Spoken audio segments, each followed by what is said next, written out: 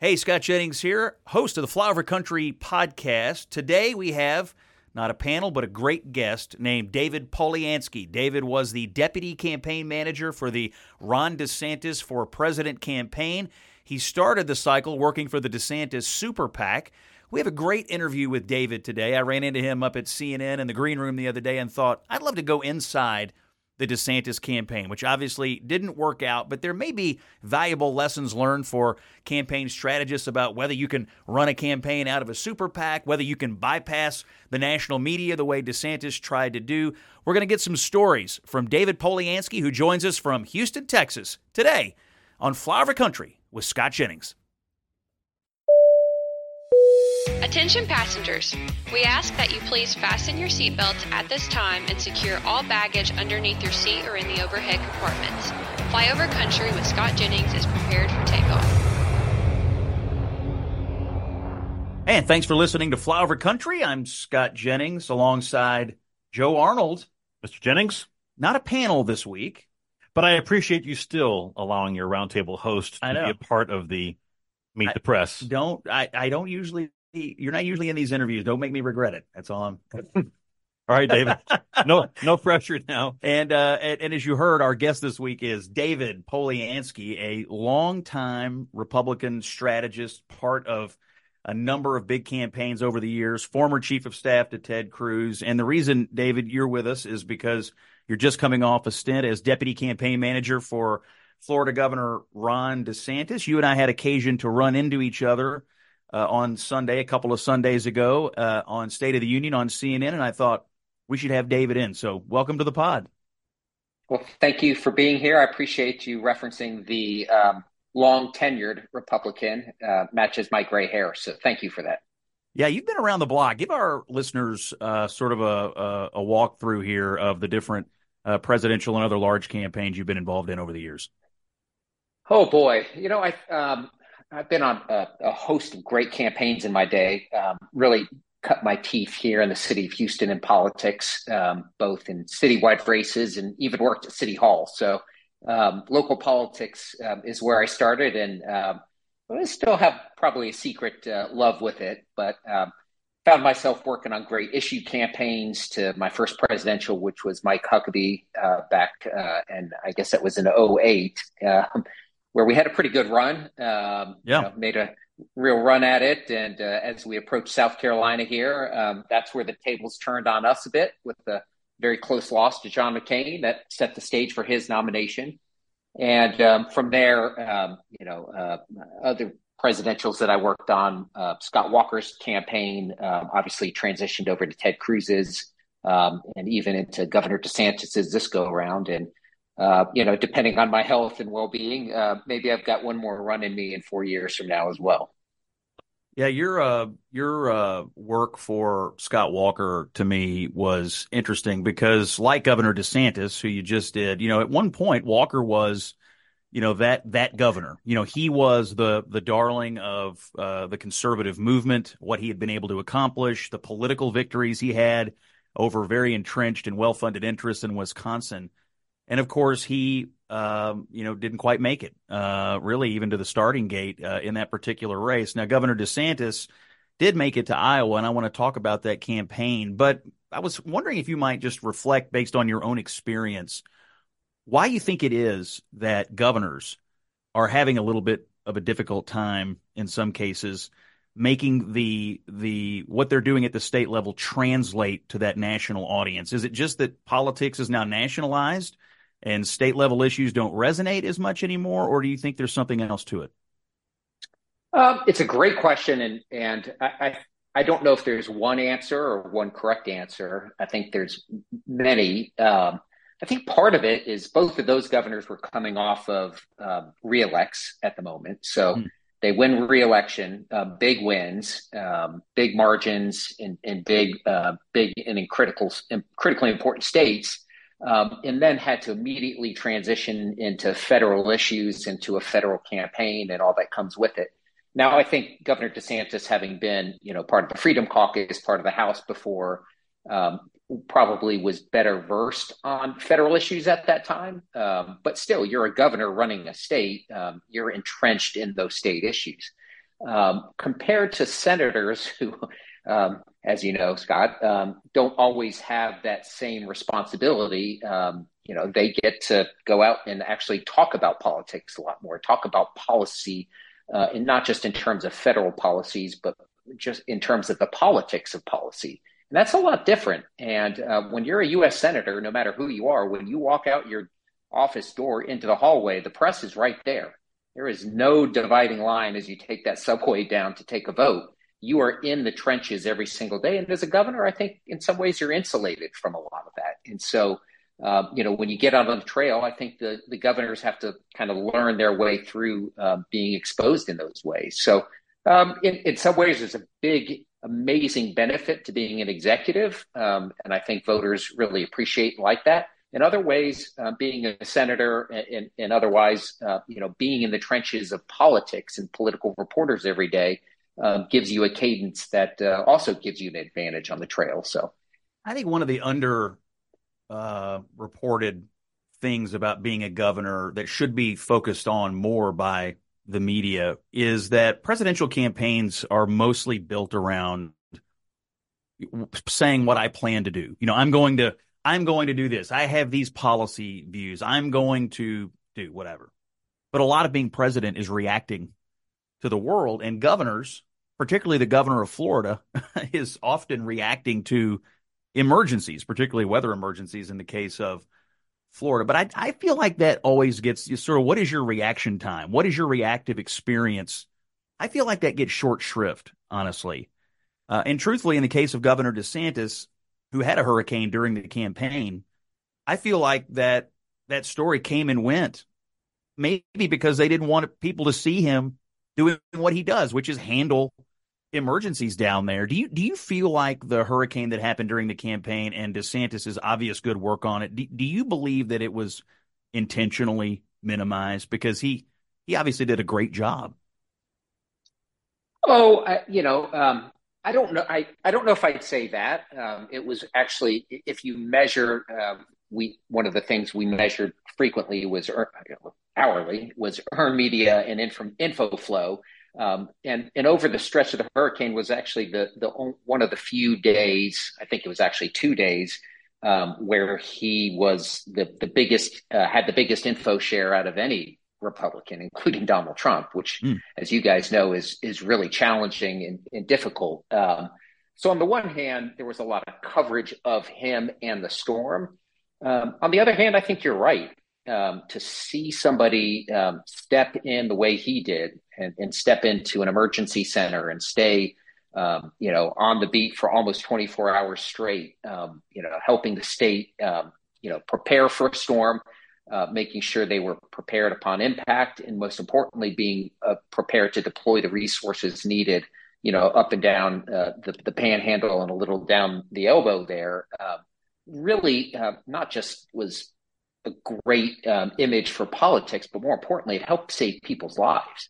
Yeah. And so in some ways, look, you always wish you get more coverage and more favorable coverage, but at the same time, he was doing his job and did it extremely well. And when you do that, sometimes you just don't get the accolades from the mainstream press, or in this case, probably the conservative press, as you'd like. But yeah, those are just the breaks. The fact of the matter is, when the state needed him the most, he stepped up and delivered, even in the middle of a presidential campaign. And that's more meaningful than the amount of hits you get on Fox News over it. Let me take us back to election night, November 2022. Let's listen to Governor DeSantis that night after scoring a huge, historic reelection victory in Florida. Well, thank you so much. Over these past 4 years, we've seen major challenges for the people of our state, for the citizens of the United States, and above all, for the cause of freedom. We saw freedom in our very way of life, and so many other jurisdictions in this country wither on the vine. Florida held the line.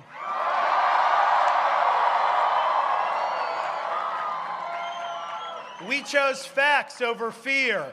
We chose education over indoctrination. We chose law and order over rioting and disorder. Florida was a refuge of sanity when the world went mad. We stood as a citadel of freedom for people across this country and indeed across the world. David, when you hear that clip and you think about that night, I'm sure you as well, and many of us thought this guy could go all the way. And maybe he needs to, because that same night, a lot of the Trump-aligned candidates around the country were failing. The Republicans underperformed. But then 200 days roughly passed before he launched his campaign. When you think back on that night he won in Florida, and then you think about when you finally got to launching the campaign, what goes through your mind now? Do you have you had a chance to sort of reassess that decision to wait that long? Oh, look, there are a lot of things you can Monday morning quarterback. As you know, presidential campaigns are truly like marathons. And going against Donald Trump is kind of a combination of a marathon and a UFC fight. So even if you started earlier when you had the perceived momentum, doesn't necessarily mean you're going to have to be able to carry that momentum the length of the race. And going against Donald Trump is a bruising fight, and politics as a whole is ebbs and flows. And so, sure, you could say if he started earlier, maybe he would have tapped into something, that was out there and given him an earlier advantage, but he would have had to hold it longer too. And so, I don't know the answer, to be honest. I think in hindsight, would he have gone earlier? I don't know. At the same time, the guy just came off of a reelect. He had, a session to take care of in his home state that he wanted to accomplish a lot for the state of Florida, and set some serious precedent for the rest of the country. He did that, and he jumped in at a moment he thought the campaign and the state were all in a situation and best prepared for it. So I don't know that it would have made a difference, because at the end of the day, when Donald Trump's indictments came down, I don't know if Ron DeSantis had, announced in November, or if he waited an extra month, it would have mattered. That's really the game-changing moment of this campaign cycle. Joe Arnold, David, as you are navigating campaign strategy in 2024 now, and looking back over your career in Scotland, I'm thinking back when, for instance, when you were running New Mexico for George W. Bush back in 2004. This is pre-Twitter. This is, this is right when Facebook is starting. This is before Barack Obama, really. I mean, in terms of how everything began to change. And then Trump is sort of like a nuclear bomb in the middle of all that. How do you assess how to break through, how to connect, how do those things work? And are we still figuring that out? And it seems to me that Donald Trump is that major disruptor in the middle of this other disruption already going on. Yeah, I mean, you nailed it. There is no formula to it. You just look at even the history of Iowa. This was my third Iowa caucus. And if you ever would have told me that the candidate who traveled to all 99 counties, had an organization built out in every one of the 99 counties and every caucus site, and had the support of a very popular governor and 43 state legislators and Bob Vanderplatz and Steve Deace and fill in the blank, would have a hard time, securing second place in the state and seeing, another candidate above 50. You'd never see that before. The hard work, the organization is something just culturally to Iowa, not just caucuses, but in general in politics there, that matters and traditionally matters most. And it mattered much less this time. That wouldn't be to the benefit of anybody else other than Donald Trump. He just breaks the norm and breaks the rules. And so that applies into grassroots organizing in politics to the way you try to communicate and capture your share of the earned media market. It just all has significantly turned upside down, and that makes it challenging. It makes it a lot of fun, but it makes him very hard to beat. I remember when Rand Paul emerged in Kentucky, in 2010, and that was largely on the strength of Fox News. I mean, he pretty much did an end around a lot of the local media here, including myself. He still talked to me at times, but he didn't need to. He was able to talk directly to that cohort and that community. So I just want to are electronic communities today more important than real communities like Iowa? Like, in other words, if you have this cohort and this group which has more in common with each other, you don't need necessarily to be there. I mean, it's a great question, and I hate to, I think we're all going to have to analyze this cycle for a little bit here and digest what it means long term with Donald Trump in the picture and maybe post Donald Trump. But I will tell you this: you hear me talk a lot about info flow and how we measure it. In the state of Iowa, we saw consistently over the final few weeks the earned media share. It adjusted by market slightly, but let's say globally across the state, it was about 54% of earned media consumption was for Donald Trump, about 24% for Ron DeSantis, and about 22% for Nikki Haley. Those numbers sound very familiar. Yeah. They sound very familiar, don't they? Interesting. And so we're monitoring. Nikki Haley was the biggest paid media spender by far, especially overall in Iowa. She spent the most, actually, but down the stretch, astronomical amounts between her campaign, her super PAC, and even AFP and others. And we were coming in, with everything we had left in us, and Trump was spending to a certain degree there as well. And then you can measure the organization, which I think we outpaced everybody by far. But at the end of the day, maybe it was that info flow. Maybe it was what people were seeing, not just on Fox News, but that's why we started to hit the CNNs and the MSNBCs and, especially local media and talk radio, in trying to outflank where the traditional media wanted to drive the conversation and try to drive it ourselves. And I think that effectively gave us in our political and our comms joint operation in Iowa gave us the ability to certainly outlast Nikki Haley, even though polling had her up between 6% and 8% going into the final few days. And she had the biggest spend. So, yeah, I do believe that those mechanisms and those means in making sure you just don't stick to the ground, but you figure a way from the air and not just through paid advertising to drive your message, especially when you're going against Donald Trump. You just don't have a choice. Let me ask you about the earned media strategy. Obviously, when the DeSantis campaign started, part of the strategy was to bypass the corporate media, the normal mainstream channels. And I guess the theory is that Republicans aren't listening to them anyway and don't care what they think anyway. So let's just talk to Republicans directly or through media channels that they find credible. Obviously, over the course of time, that strategy changed. My observation of DeSantis was, especially for the last couple of months, was that he was technically the best candidate in the race.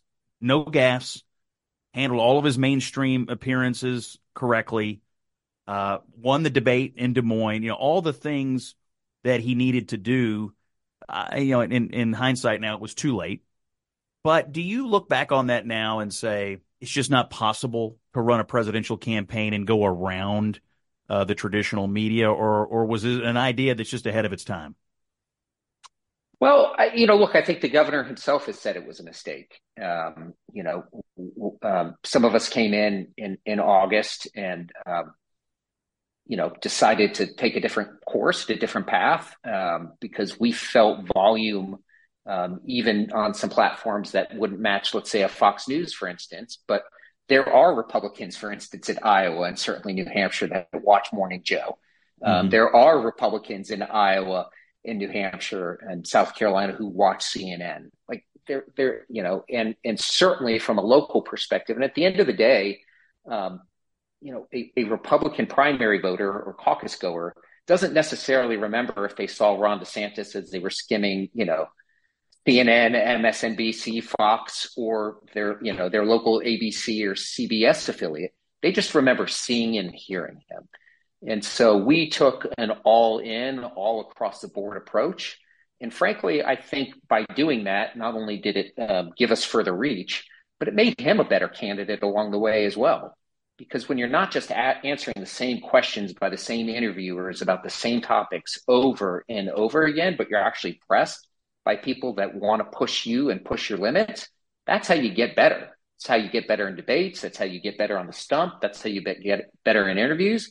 And that's even how you get better in town hall formats. And so that wasn't the only reason to do it, but one of the reasons to do it, that was certainly one of the bigger benefits of doing it. But at the end of the day, it is a volume game. And when you're going against Donald Trump, you don't get to pick one avenue to do it.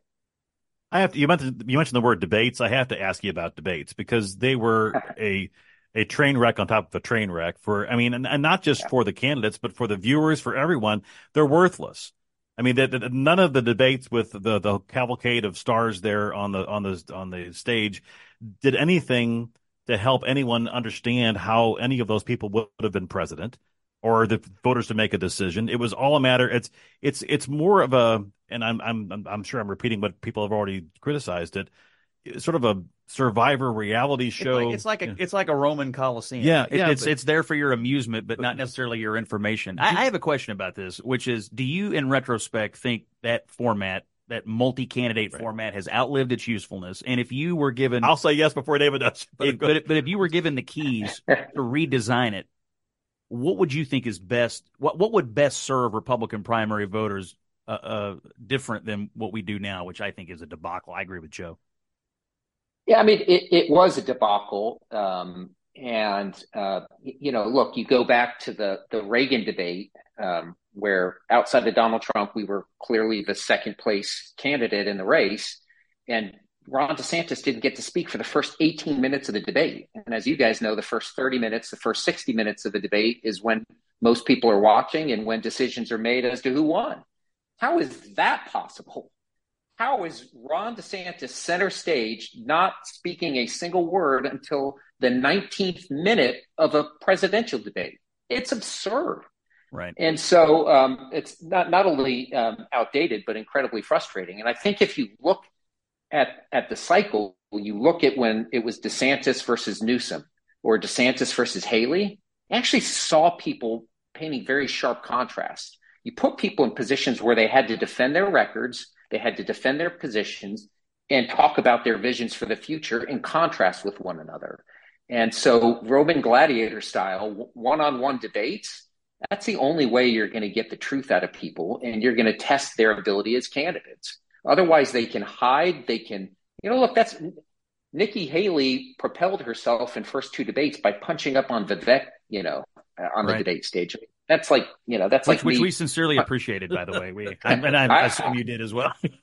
I do too, but that's like me, punching a bag of Charmin. That's not the true test of a candidate's mettle and ability. Her mettle was tested when she debated Ron DeSantis one-on-one, and she didn't hold up to the test. And I think people at that point started to notice, holy cow, if she can't do this, how would she ever, handle the pressure of, a one-on-one general election presidential debate? And so the point is, those types of formats that you saw, we took advantage of, again with Newsom, again with Nikki Haley, and we frankly pressed Nikki Haley to do again in New Hampshire, where I can see why she wouldn't have wanted to do it, but she probably should have done it, because that's how you prove your value and your mettle to voters. I wonder if I can only imagine the campaign's shared frustration after the it was on CNN when the governor did a town hall. It was right after one of the debates. And then the panel, for the most part, Scott said, well, where has this governor been the whole time? Where has he been? I'm like, no, he has been there. And actually, I've seen him in that same context, like in the one-on-one interviews that he had done with other journalists, very transparent, frankly, really certainly capable, answering questions in a very thoughtful way and a very conservative and consistent way. But I think what it boils down to is people are choosing what they pay attention to and what they choose to cover. Because to me, I was like, what do you mean, where has he been? I've seen him before. You're just choosing not to talk about it.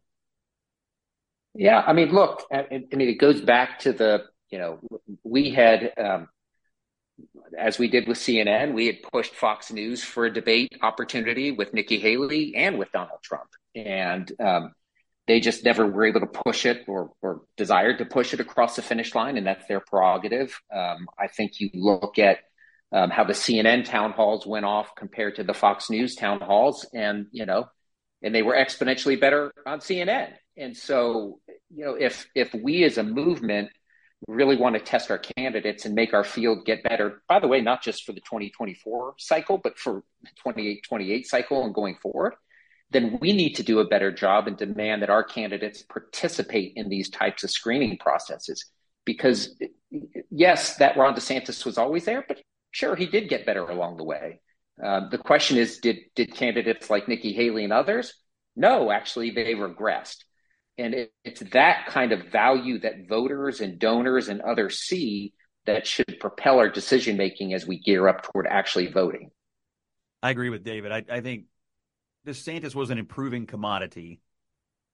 Haley, when the spotlight got hot, I think has been a degrading commodity, just in terms of overall public communication skills. Where it really came out to me was in that debate in Des Moines, when you got each other one-on-one, and to watch her sort of glitch up over that whole, DeSantislies.com business. I think she hurt. I think she may have been tracking for a second place in Iowa, but I think that night, DeSantis hurt Haley on the stage, and then that combined with the strength of the organization propelled you into second place, which is what made it so jarring when she came out and pretended as though she had won the election. She's done that twice now, which is sort of a surprise. I agree with Trump. Why are you giving victory speeches? You keep losing elections. But I want to talk about that, and I want to also talk about DeSantis and the way he was treated early on by the media. My view is you had this unholy alliance, Trump and never Trump, and the media and the Democrats, for one shining moment, had a moment of alignment, and it was get Ron DeSantis. We'll talk about that when we come back on Flyover Country with Scott Jennings. Hey there, Flyover Country listeners. Today's episode is brought to you by the Bluegrass Media Lab, Kentucky's premier media studio. The Bluegrass Media Lab offers a wide array of services, including video production, podcasting, live shot broadcasting, web development, media training, and more. You name it, they do it. Head over to bluegrassmedialab.com today to get in touch. Now, back to more Flyover Country with Scott Jennings.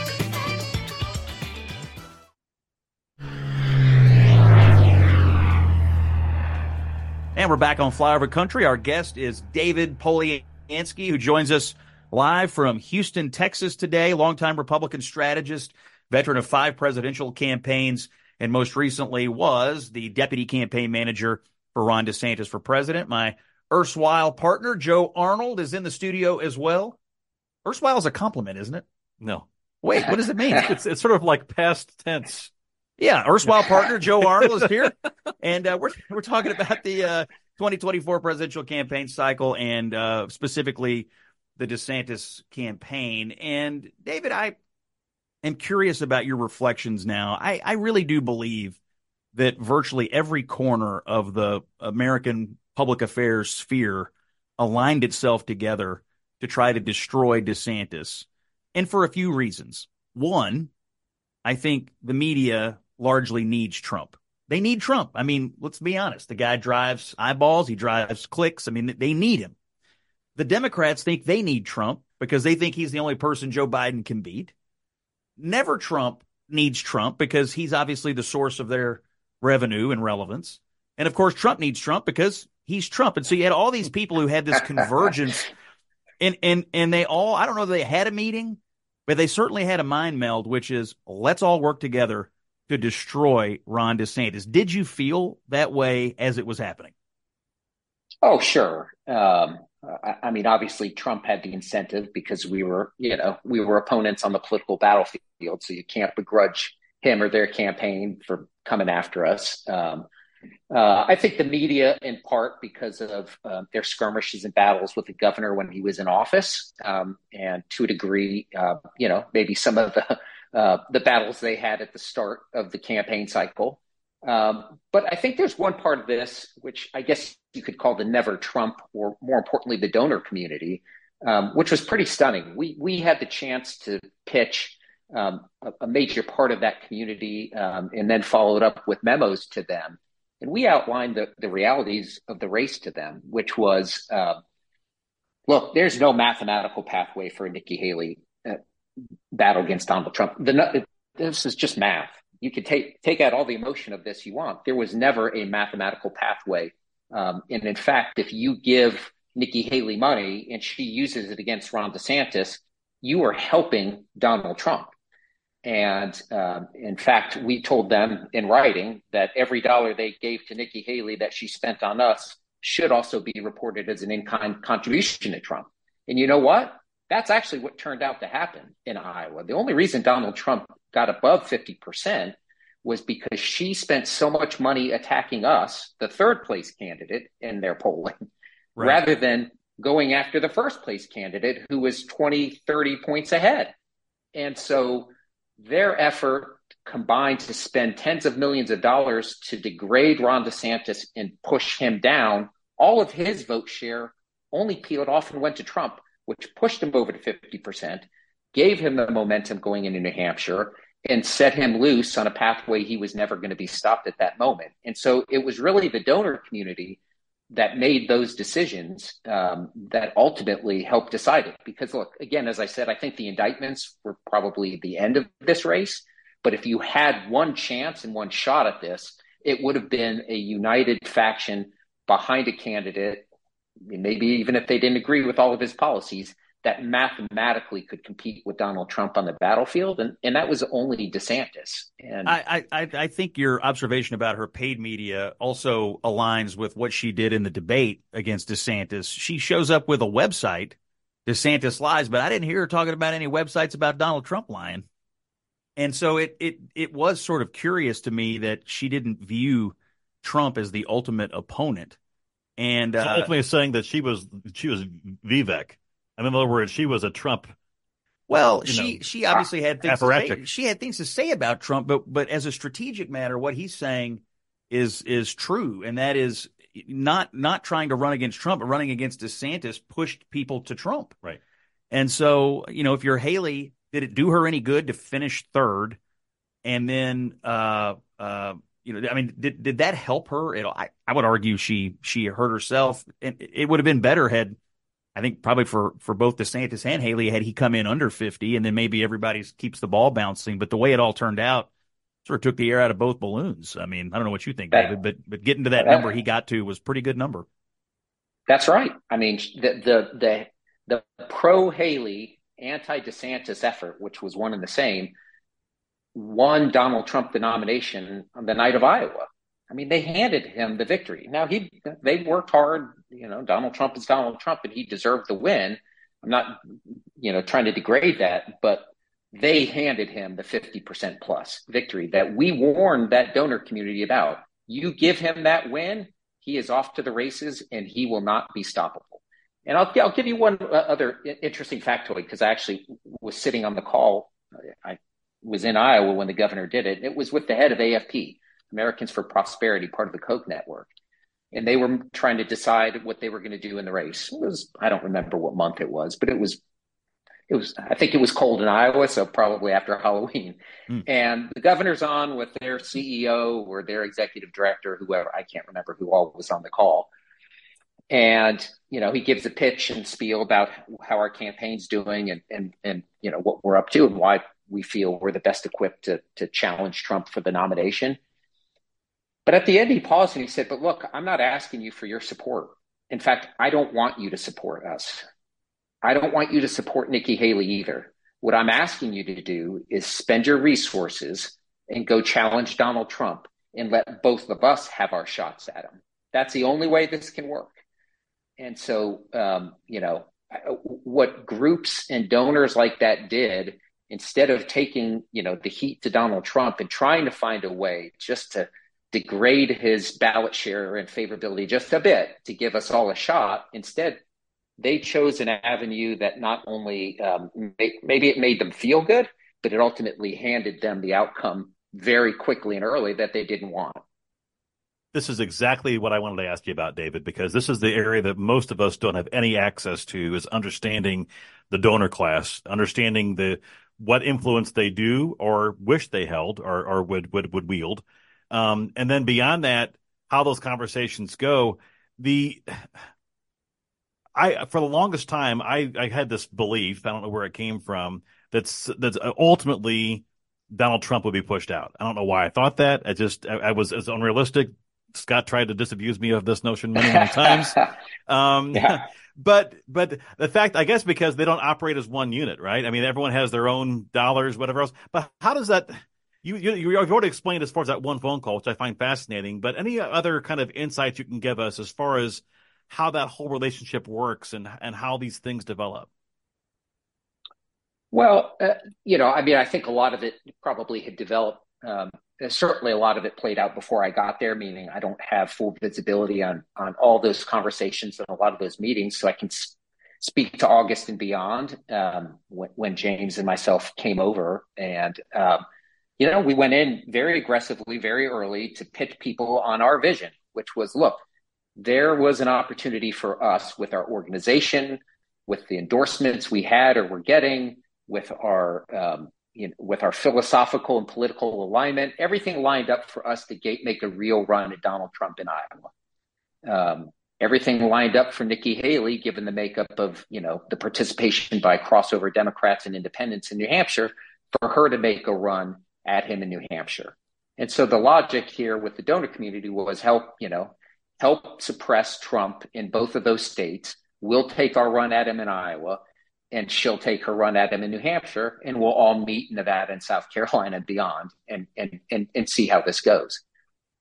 And for whatever reason, whether it was in these in-person pitches or, with our memo that laid this out, as succinctly as we could to the donor class, when they, again, invested in Haley, she used that money to swivel into Iowa to try to kill our candidacy, instead of trying to play the game of outlasting Donald Trump.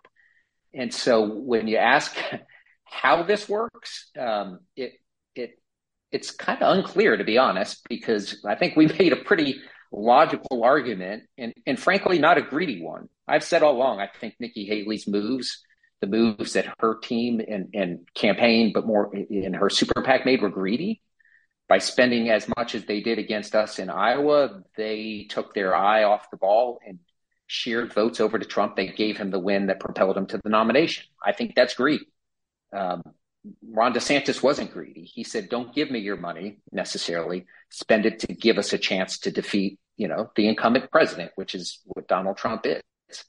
And I think donors, for a whole host of reasons, in some cases lost confidence in the campaign, probably, in the summer months, in some ways felt more philosophically aligned with somebody like Nikki Haley. In some ways, maybe even gave up on the race and just wanted to give where they felt good rather than where they felt they could actually have a shot at it. But I don't know. And I think that happens when a lot of donors and a lot of these organizations are run by people, and Scott, we experience this all the time. It's not to belittle anyone, but in presidential politics, you have to have the heartbeat of people on the ground. You have to know what an Iowan who's going to brave minus 21 degree, air temperatures wants to hear and how they feel and what drives them to go out and caucus for somebody. You don't get that from sitting in Washington, D.C. You don't get that from experience on the Hill. You get that from, putting a knife in your teeth and going out and grinding every day on the ground in states like Iowa, New Hampshire, and South Carolina. And I think a lot of the decisions that are made by the donor community and the organizations that they fund are driven by people that don't understand our base. Again, just because you're not culturally or philosophically aligned with every element of our base doesn't mean you have to go out and truly understand them to understand how to influence elections. And I think that's the big disconnect we've got as a party. I was listening to the New York Times podcast, The Daily, yesterday, and Asted had an interview with a donor who is for Haley. And I listened to, you got to listen to this. It's this long interview, and it could not be more out of touch with the reality of this primary and what's going on. This guy had even written a song about Nikki Haley and sang it on the thing. And I just thought, what are we? It must be nice to have all this money and make songs. And I mean, he believed that she's going to be the next president. And yet, that's not going to be the case. The other voice on this podcast today, other than Joe Arnold, is David Polyansky, who is deputy campaign manager for Ron DeSantis for president. Let me ask you, David, in addition to the unorthodox media strategy the campaign started out with, the other big test here that was run was, can you run a presidential campaign largely out of a super PAC? You had a campaign, and for those who don't know, you can have a campaign committee. You have super PACs, of course, but they cannot coordinate on legally paid expenditures. They can do some things together, and candidates can show up at events, and there's some things that can look like they dovetail, but legally they cannot coordinate paid activities. But a lot of money went into the Never Back Down group. I guess most of the money that was spent on behalf of DeSantis was actually spent on the outside. Having now experienced this, and you were always part of the campaign. No, you started with the super PAC, then you went to the campaign. So you were in both. You were in both sides of it. But now, having finished with the campaign, looking back on this now, is it possible to run a successful presidential campaign where such a huge chunk of the conversation that's occurring around your campaign is out of your control? Yes and no. I think, I think, again, if Donald Trump hadn't been indicted and the winds had changed, we might be having a different conversation about the makeup, of a super PAC and a campaign, combination. I don't know. But I will say you are right. There were a lot of difficulties with it. For instance, if the candidate's on a bus for a super PAC and you've got a debate in 3 days, you can't do debate prep with him on the bus, right? You've handed him off and you have to wait until he's off and at a hotel somewhere, or you've got him in your possession and clutches. And that's just it's a small example, but I think it's an important one, which is, there are a lot of good things that came out of that combination. The field program in particular, which when I started at Never Back Down, I was proud to be a part of helping that group organize and lead. I think it was, having done this a lot, more than I care to admit, it was one of the best field programs, historically, certainly in Iowa history. And it was holding up to be that way in South Carolina as well. With a pretty good footprint, even in New Hampshire, by the way, where we had more legislative endorsements, even at the end, than Donald Trump had, unbelievably. And so there was a lot of good from a field program standpoint that comes from it. But it does get choppy. It does get complicated, when you get on to higher level messaging and, some of those fronts. And so I think I learned a lot of good that can come from that division, but I think there are a lot of things that probably need to be revisited and changed too. I don't think you can farm out as much as you probably saw farmed out in this instance. I liked your saying earlier, the Monday morning quarterbacking, though, David, because it seems to me that all of this is worthy of debate and discussion and analysis, but none of it really matters if Donald Trump is part of the conversation. I think he just changes everything, right? Did you? But let me piggyback that, because I think you make a great point, and you'll know. Did you find that the people who wanted to vote for Donald Trump and who ultimately did you find that they were ever persuadable? I mean, was there ever a moment where most of his voters were truly willing to say, I will consider what you've told me and could be persuaded? Or looking back on it now, do you believe that his core group is basically decided and unpersuadable, even if they told a pollster, well, sure, I'll listen, but were they really ever persuadable? I'm dubious. I'm dubious as well. I will tell you, in the fall, there was a point in Iowa where Trump was about 41, 42. We were about 21 or 22. So a 20-point margin, and Haley was down around 13. And that was right before the Haley, donor infusion, and they changed their spending, and it just, the whole race started to pivot and change. what I saw more of was, and I even saw this on caucus night. A few of us were with the governor, and he went to speak at a couple of caucus sites on the eastern part of the state. He got rousing cheers, standing ovations. A lot of people came up to him who were voting for Trump or caucusing for Trump and said, "I love you, man. I just got to go with Donald Trump. The election was stolen, or he's got more fight in him, or, he was just my guy, but I'll see you in 28." There was a lot of that. And so, especially in the night when only 110,000 people showed up and a majority of them were Trump people. So I tend to agree with you. I think there was a lot of this division. We always saw the three universes and their percentages shifted, considerably throughout. But at one point, it was a third and third and third. It was always Trump. It was consider Trump and others. And then it was never consider Trump or not consider him anymore. And so Nikki found her way into that left-hand lane. Trump obviously consume the right-hand lane, and the middle lane was where we had the most success, which is, hey, I like Trump. I voted for him. I'd consider him still again, but I would consider you or others. That was our kind of bread and butter. And that lane started to close. And, especially as Haley hit us, she squeezed us out of there. And more of those people ended up going into the I stand with Trump camp again. And so I think there was a point when it could have been narrower and closer. I don't know if there was ever a point where enough of the electorate was going to, especially post indictments, turn away from Donald Trump. I think that was probably settled very early in the summer. That's the voice of David Polyansky, who was deputy campaign manager for Ron DeSantis for president. When we come back on Flyover Country, we are going to get a few predictions from David. Number one, what is Ron DeSantis' future? Number two, what's going to happen in the South Carolina primary that's coming up in a few days? And number three, we'll look ahead to the fall and get David's thoughts on the predicted matchup of Donald Trump versus Joe Biden. When we come back on Flyover Country with Scott Jennings.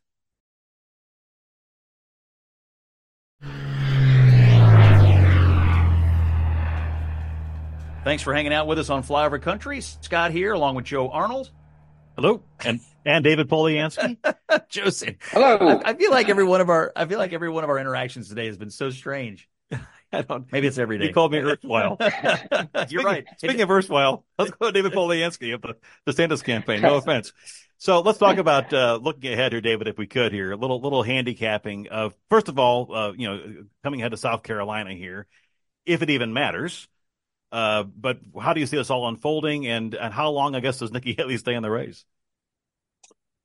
Well, I mean, I don't know what their thinking is. I don't think she's going to have much success in her home state. As we all know, home state losses in presidential politics are, if you weren't dead already, you are then. I just look back, even Ted Cruz held court against Donald Trump in 2016 in his home state. We won it by 17% here, and that gave you the chance to go on. If we had lost it, we would have had to drop out of the race. Those are just the rules.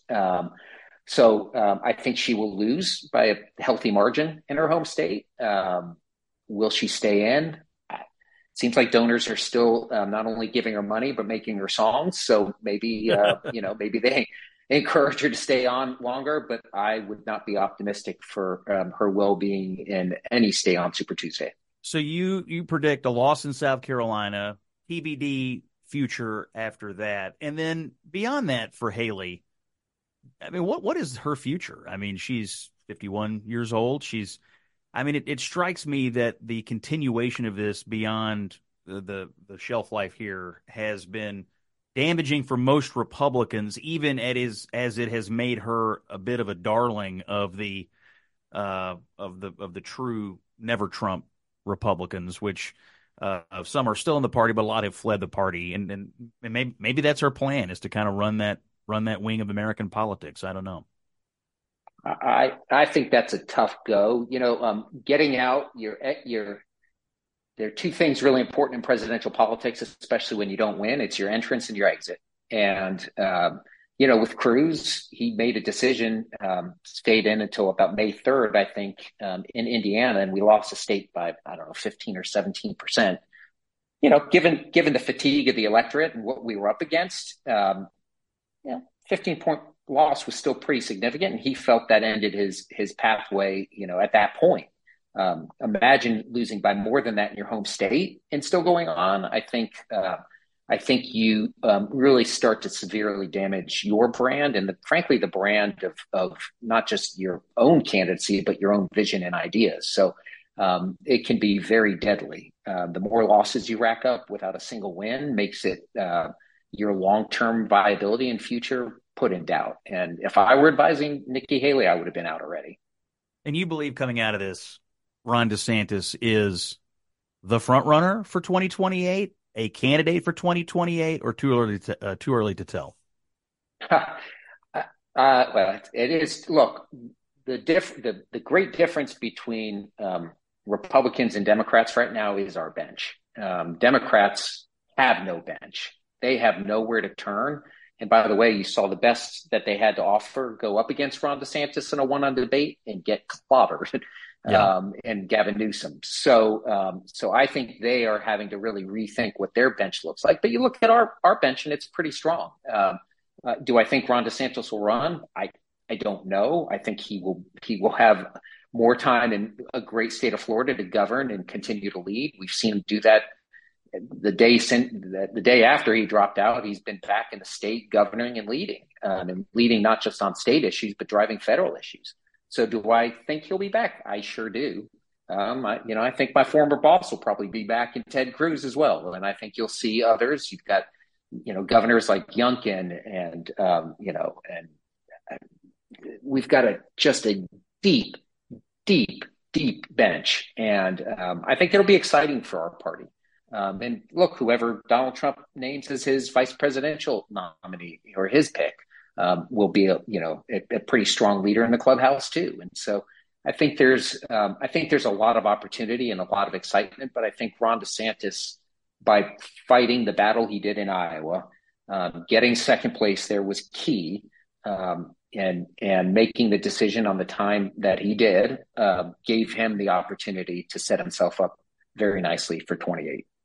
Given your knowledge of the electorate, David, and Scott mentioned before, there's different, by the way, there's different divisions of the Never Trumpers. I think there's folks who are, there's the grifting class, and then there's the people who are just of good conscience that they can't do it.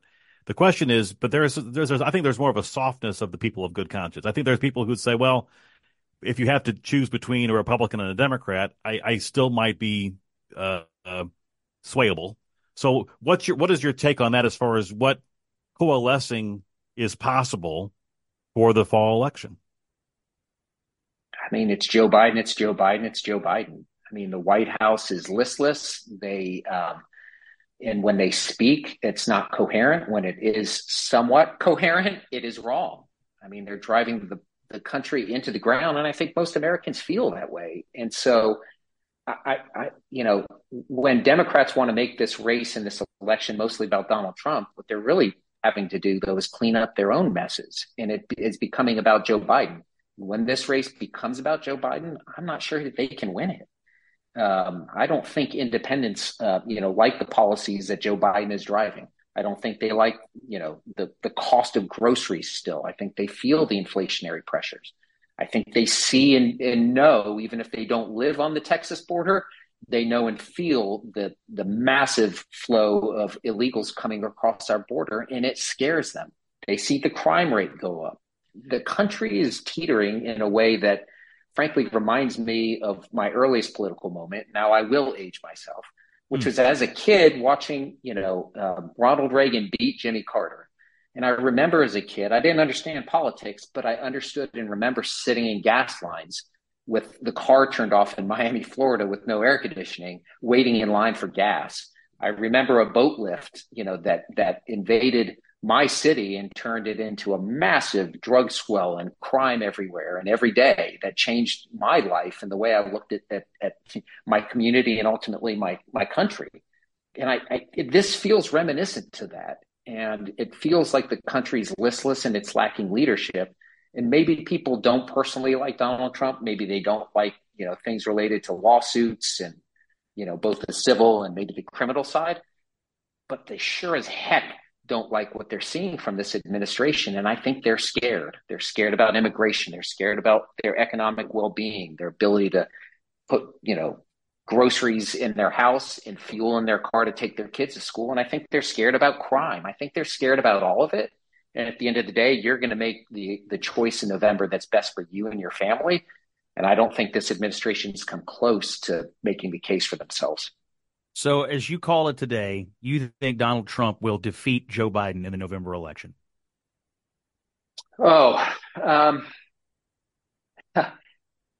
It would be like calling the Republican primary in January of this year or last year. A lot is going to happen, and it's a marathon. If the election were held today, you're damn straight he would.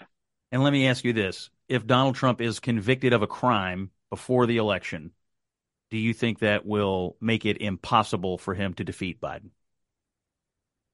No. And it depends which case. David Polyansky, you've been a great guest. Thanks for joining us on Flyover Country. David, if people want to find you out in the world, what's your Twitter? Your ex, sorry. That's a good. At David Polyansky, at DavidPolyansky. Is that the best way to reach you out there? By the way, what are you going to do now? You've been on this campaign. You're a lawyer. You live in Houston. So what's next for you? Oh, man, I think I'm going to go back to my secret love, which is I do love campaigns, and I will continue.